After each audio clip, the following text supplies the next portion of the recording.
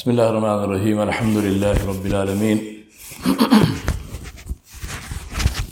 نحمده ونستعينه ونستغفره ونؤمن به ونتوكل عليه ونعوذ بالله من شرور أنفسنا ومن سيئات أعمالنا من يهده الله فلا مضل له ومن يضلل فلا هادي له ونشهد أن لا إله إلا الله وحده لا شريك له ونشهد أن محمدا عبده ورسوله أرسل الله تعالى بالحق بشيرا ونذيرا داعيا إلى الله بإذنه وسراجا منيرا فأما بعد فقال تعالى يا أيها الذين آمنوا اتقوا الله حق تقاته ولا تموتن إلا وأنتم مسلمون وقال يا أيها الذين آمنوا اتقوا الله وقولوا قولا سديدا يصلح لكم أعمالكم ويغفر لكم ذنوبكم ومن يطع الله ورسوله فقد فاز فوزا عظيما وقال نبينا محمد صلى الله عليه وآله وصحبه وسلم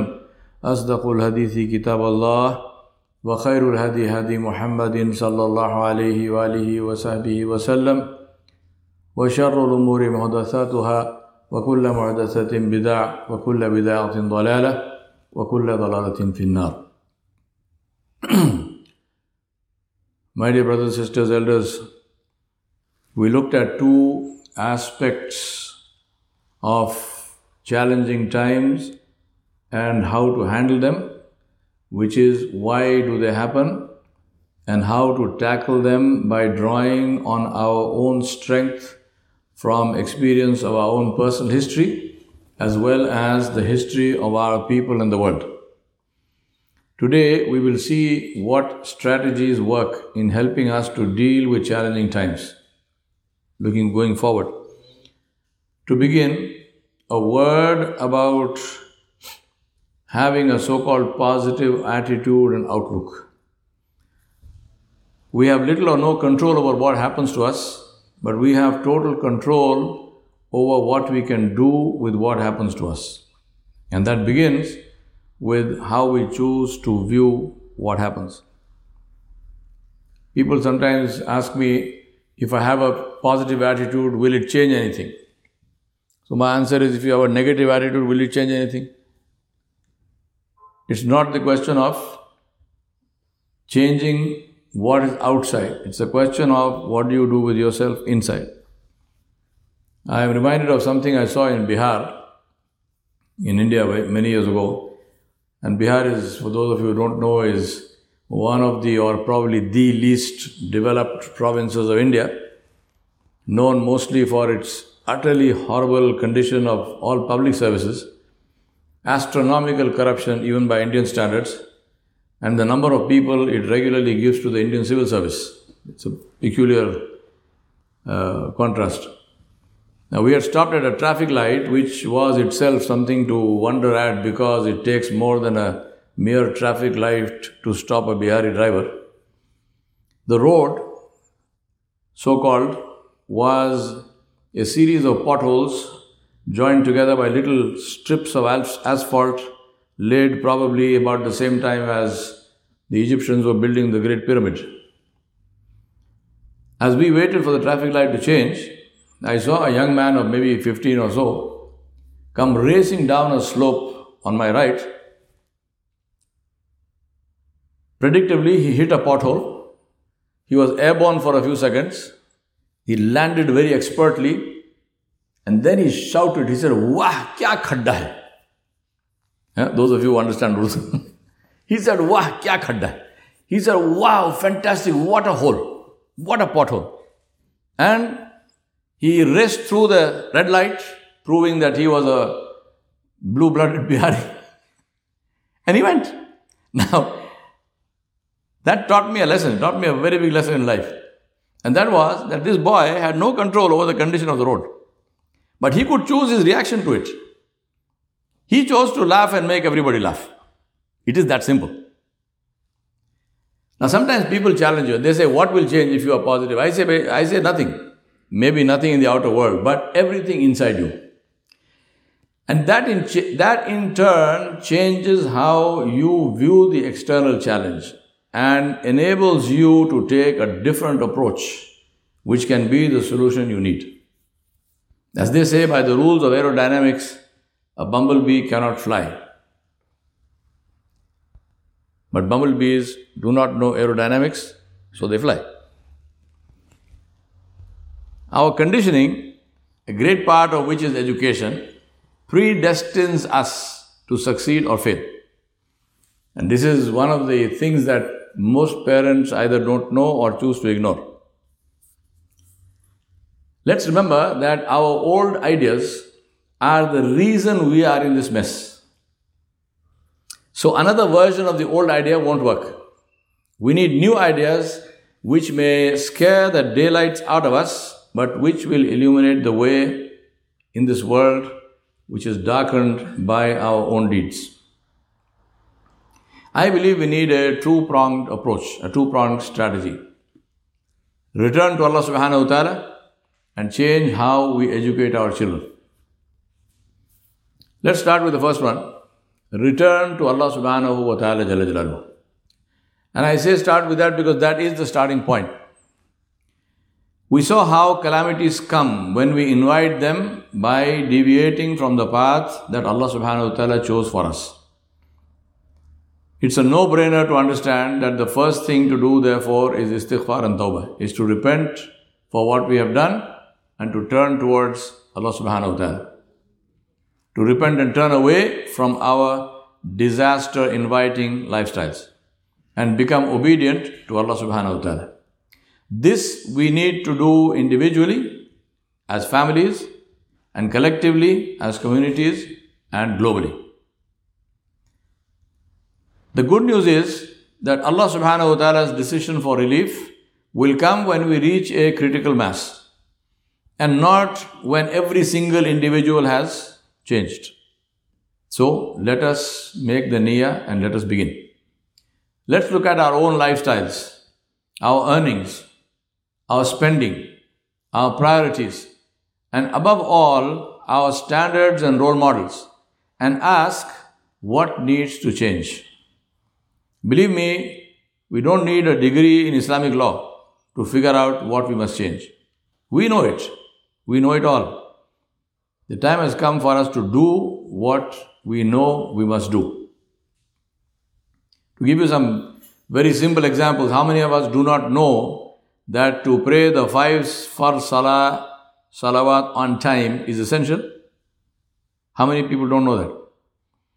Or that eating halal is essential for the acceptance of our ibadah and dua? I always say this to people. We Muslims make a big song and dance. If we say that, this chicken is doubtful or something, we don't know, is it halal, not halal, zabiha, not zabiha. I've got Hindu friends who have never eaten meat in their whole life to please their God. And we Muslims, we cannot imagine not eating meat one meal because you are not sure. What's this? I mean, what sort of lifestyle is that, and what do you expect to get out of that? And it's not as if you don't eat that meat, we'll die of starvation. I mean, somebody like me, if I don't eat anything for a whole week, it will actually make me feel good. Forget about one meal. But that's our thing. How many of us don't know that? How many of us do not know that if we deal in interest, our name will be written in the list of the enemies of Allah? And if you are shocked by that statement, ask yourself, what do you call somebody you are at war with? Friend or enemy? And Allah subhanahu wa ta'ala said it, I didn't say it. Allah subhanahu wa ta'ala said, if you do not do this, فَإِن لَمْ تَفْعَلْ, then Allah said, then take a declaration of war from Allah and His Nabi sallallahu alayhi wa sallam.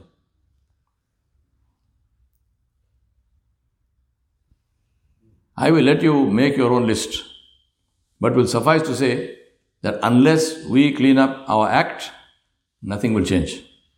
And what's more, the real story will start when we die. And that story has no end. And that's not something that I wish for anybody.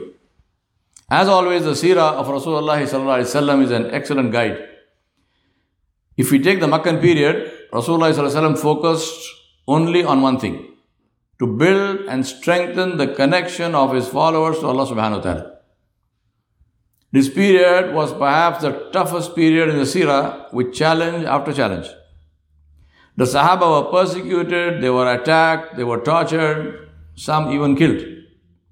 But they were not permitted to retaliate even in self-defense. Their only recourse was to be patient and to turn towards Allah subhanahu wa ta'ala.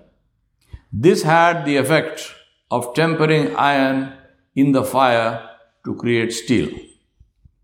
They understood the power of obeying Allah subhanahu wa ta'ala Jalla Jalaluhu and His Messenger. We must learn that the solution to our problems lies in obeying Allah subhanahu wa ta'ala, not in making excuses to disobey.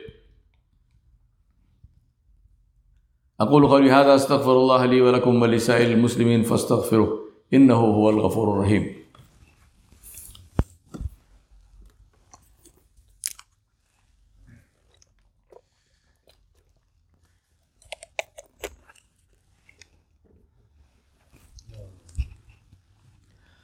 الحمد لله رب العالمين والصلاة والسلام على أشرف الأنبياء والمرسلين محمد رسول الله صلى الله عليه وآله وصحبه وسلم تسليما كثيرا كثيرا. فأما بعد فقال تعالى إن الله وملائكته يصلون على النبي يا أيها الذين آمنوا صلوا عليه وسلموا تسليما. اللهم صل على سيدنا محمد وعلى آل محمد كما صليت على إبراهيم وعلى آل إبراهيم إنك حميد مجيد. اللهم بارك على محمد وعلى آل محمد كما باركت على إبراهيم وعلى آل إبراهيم إنك حميد مجيد. To address the need, second point is to change how we educate our children. I'm going to share with you the overall thought process this Jummah and the actual nuts and bolts next Jummah, inshallah. I've been talking about this for the last 22 years. And recently, just about less than 5 years ago, Elon Musk started a school called Synthesis School. He must have read my mind from somewhere. I mean, everything which I have been talking about for the last 20 years, they are doing. Except one, which is the connection with Allah subhanahu wa ta'ala. To address the need for change in education, we must ask ourselves a very serious question. I'm asking you to ask yourself this very serious question. That is, what does your child represent? Your child. What does your child represent? When you look at Azim, what does he represent to you? When you look at Kareem, what does he represent to you? When you look at Adam, what does he represent to you? What is that? Warm body to be fed and clothed and equipped with enough gadgets, or something more than that? Is that child your legacy? Is that child your sadaqatul jariyah? Seriously, you don't have to answer me, answer yourself. Is that child your sadaqatul jariyah? If so, if it's a warm body to be taken care of, there's no difference between that child and your cat. Go ahead, do what you want. But if it is more than that, if that child is your legacy, if that child is your face after you have gone, if that child is your sadaqah jariyah, then believe me, my brothers and sisters, stop fooling yourself. You have to do a whole lot more than what you're doing. A whole lot more than what you are doing. And believe me, I'm talking to you about your children, not mine. I don't have any. Alhamdulillah, Allah subhanahu wa ta'ala blessed me. No kids. I'm talking about your children. Because most parents do not have any idea of their own power to script the future of their children. Consequently, they have no specific plan for their child. Let me ask any of you here, do you have a specific plan for your child written down which you have discussed with your child? And if you don't have that, after you finish Jummah, pray 2 rakat, tawbah, istighfar, put your head in sujood, cry and weep before Allah subhanahu wa ta'ala. If you have no plan, you have no goal, what do you think you're doing? What do you think you're doing? Did Allah subhanahu wa ta'ala give you the role of parents just so that you can feed them in time and clothe them in time and give them a roof over the head? Is that the reason why the Jannah is beneath the feet of the mother and the father is the door of Jannah? Is that the reason? Ask yourself these questions. Serious, hard questions. But believe me, you need to ask these questions.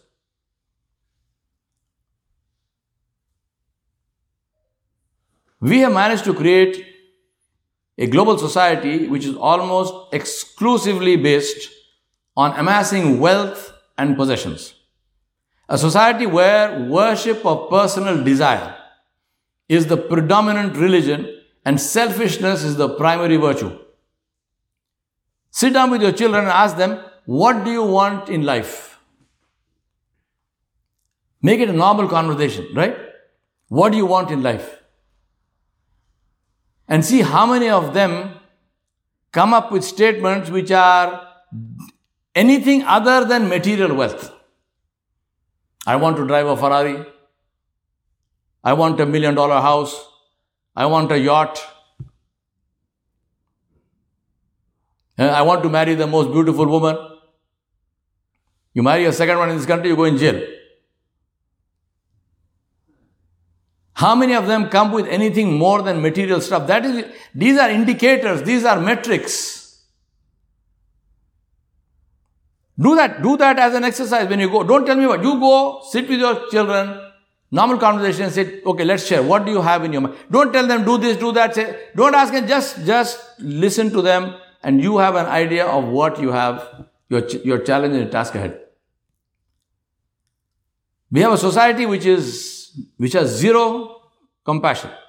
Cost to others of our achieving our goals, cost to the well-being of the environment, cost to the hopes and aspirations of the less well-endowed have all lost meaning and they are not considered even worthy of passing thought.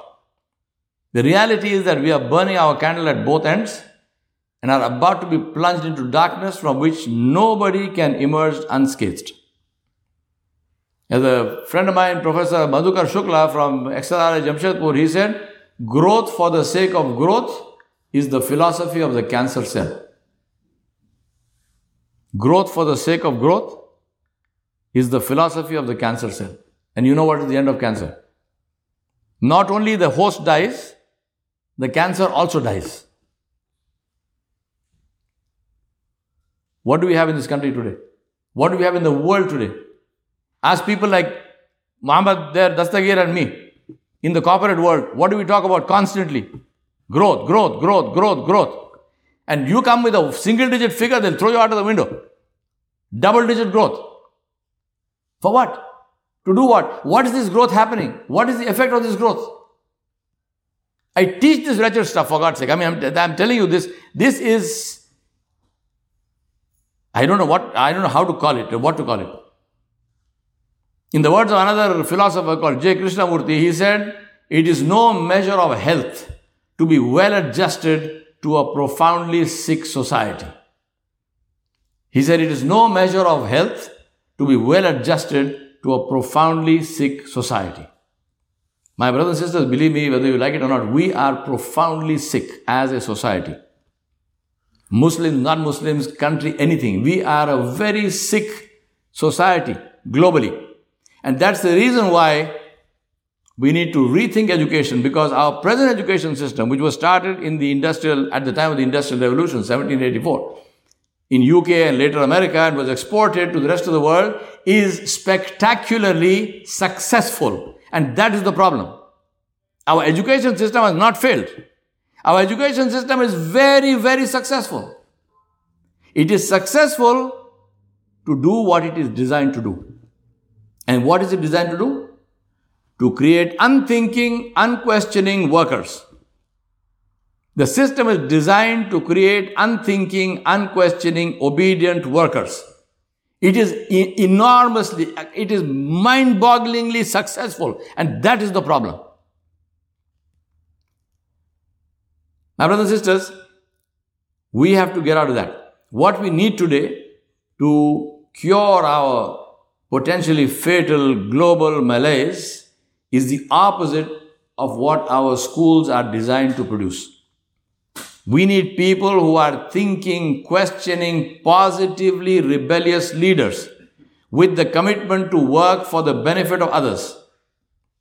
People with the skills to diagnose, define, conceptualize, strategize, communicate, and monitor that. But before all that, people with the integrity, compassion, and energy to continue to work in the face of disappointment, discouragement, and opposition. This is what we need. I submit to you that we do not have an implementation or quality problem, we have a design problem. A railway carriage is not designed to fly. It is designed to be dragged along behind an engine. No matter how much power you add to the engine or how luxurious you make the interiors, a train will never fly because flying is first a design issue. A microlight aircraft, on the other hand, flies with fractional horsepower because it is designed to fly. Our education is not designed to create leaders. It is designed to create mindless, obedient followers. Fancy infrastructure, air-conditioned classrooms, using state-of-the-art technology, high or low fees or teacher salaries will still not produce leaders because we are building railway carriages designed to be dragged along behind an engine. We cannot build planes in a train factory. If we want to fly, we need to build a plane factory. We need to rethink our design based on our objective of taking to the air. Design dictates performance.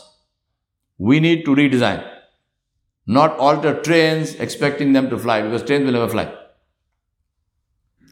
My brothers and sisters, in summary, therefore, real education is the result of the integration of academics with structured life experiences, helping students with tools they need to derive applicable lessons. Today, there is a focus on standardization, standard testing, standardization of syllabus, standardization of curriculum, standardization of examination systems. But if you look at it, real learning comes from variety and diversity of life experiences, not standardization. The question for us, therefore, is how do we help students to have a widely diverse menu of life experiences so that they have a sound basis for diagnosis and decision making? In my education from my beginning, I went to a madrasa. I went to one of the best schools in the country. I spent 5 years in the Amazonian rainforest. I hunted and fished on the Burbis River. I fell off a horse, broke my shoulder. I trained dogs to catch criminals or catch people. The dog does not know he is a criminal, to catch people. I gave khutbahs the khutbah I gave in Malaysia and the Islamic University. There were 10,000 people in the masjid. And I have taught 2 people, just 2 people, here in Connecticut on a very, very nasty winter evening. Just 2 people. Complete diversity of experience from one end to the other. I learned there, I documented that, I've written books on it, I teach that stuff. The question is, how can you give that to every child in every school? You won't get it in a million years in standardized teaching. Let me tell you that very clearly. Education is my line. The biggest challenge, and I want to close with this, and greatest resistance to this new philosophy will come from who? Ourselves. Our own minds and hearts. I told you Elon Musk started the Synthesis School. What is it that most people know about Elon Musk or say about Elon Musk? They say he's crazy, right? Isn't that what they say? They say Elon Musk is crazy. But you need that kind of craziness. You need that kind of craziness. Positive craziness.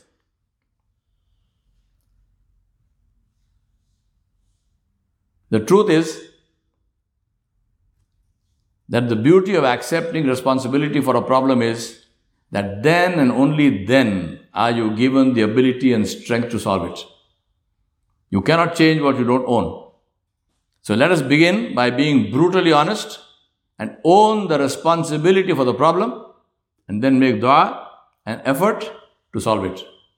The solution is what I call integrated education. What that is, inshallah, if Allah gives me the life and ability, we will talk about that in next Jummah. ربنا ظلمنا أنفسنا وإن لم تغفر لنا وترحمنا لنكونن من الخاسرين. اللهم اهدنا فيمن هديت وعافنا فيمن عافيت وتولنا فيمن توليت وبارك لنا فيما أعطيت وقنا واصرف عنا شر ما قضيت فإنك تقضي ولا يقضى عليك فإنه لا يذل من واليت ولا يعز من عاديت تباركت ربنا وتعاليت. نستغفرك اللهم ونتوب إليك. ربنا فاغفر لنا ذنوبنا وكفر عنا سيئاتنا وتوفنا مع الأبرار. ربنا آتنا في الدنيا حسنة وفي الآخرة حسنة وقنا عذاب النار. وصلى الله على نبي الكريم وآله وصحبه أجمعين برحمتك يا أرحم الراحمين. يا عباد الله رحمكم الله، إن الله يأمر بالعدل والإحسان وإيتاء ذي القربى وينهى عن الفحشاء والمنكر والبغي يعظكم لعلكم تذكرون. اذكروا الله يذكركم ودعوه يستجب لكم ولذكر الله أكبر والله يعلم ما تصنعون. أقيموا الصلاة.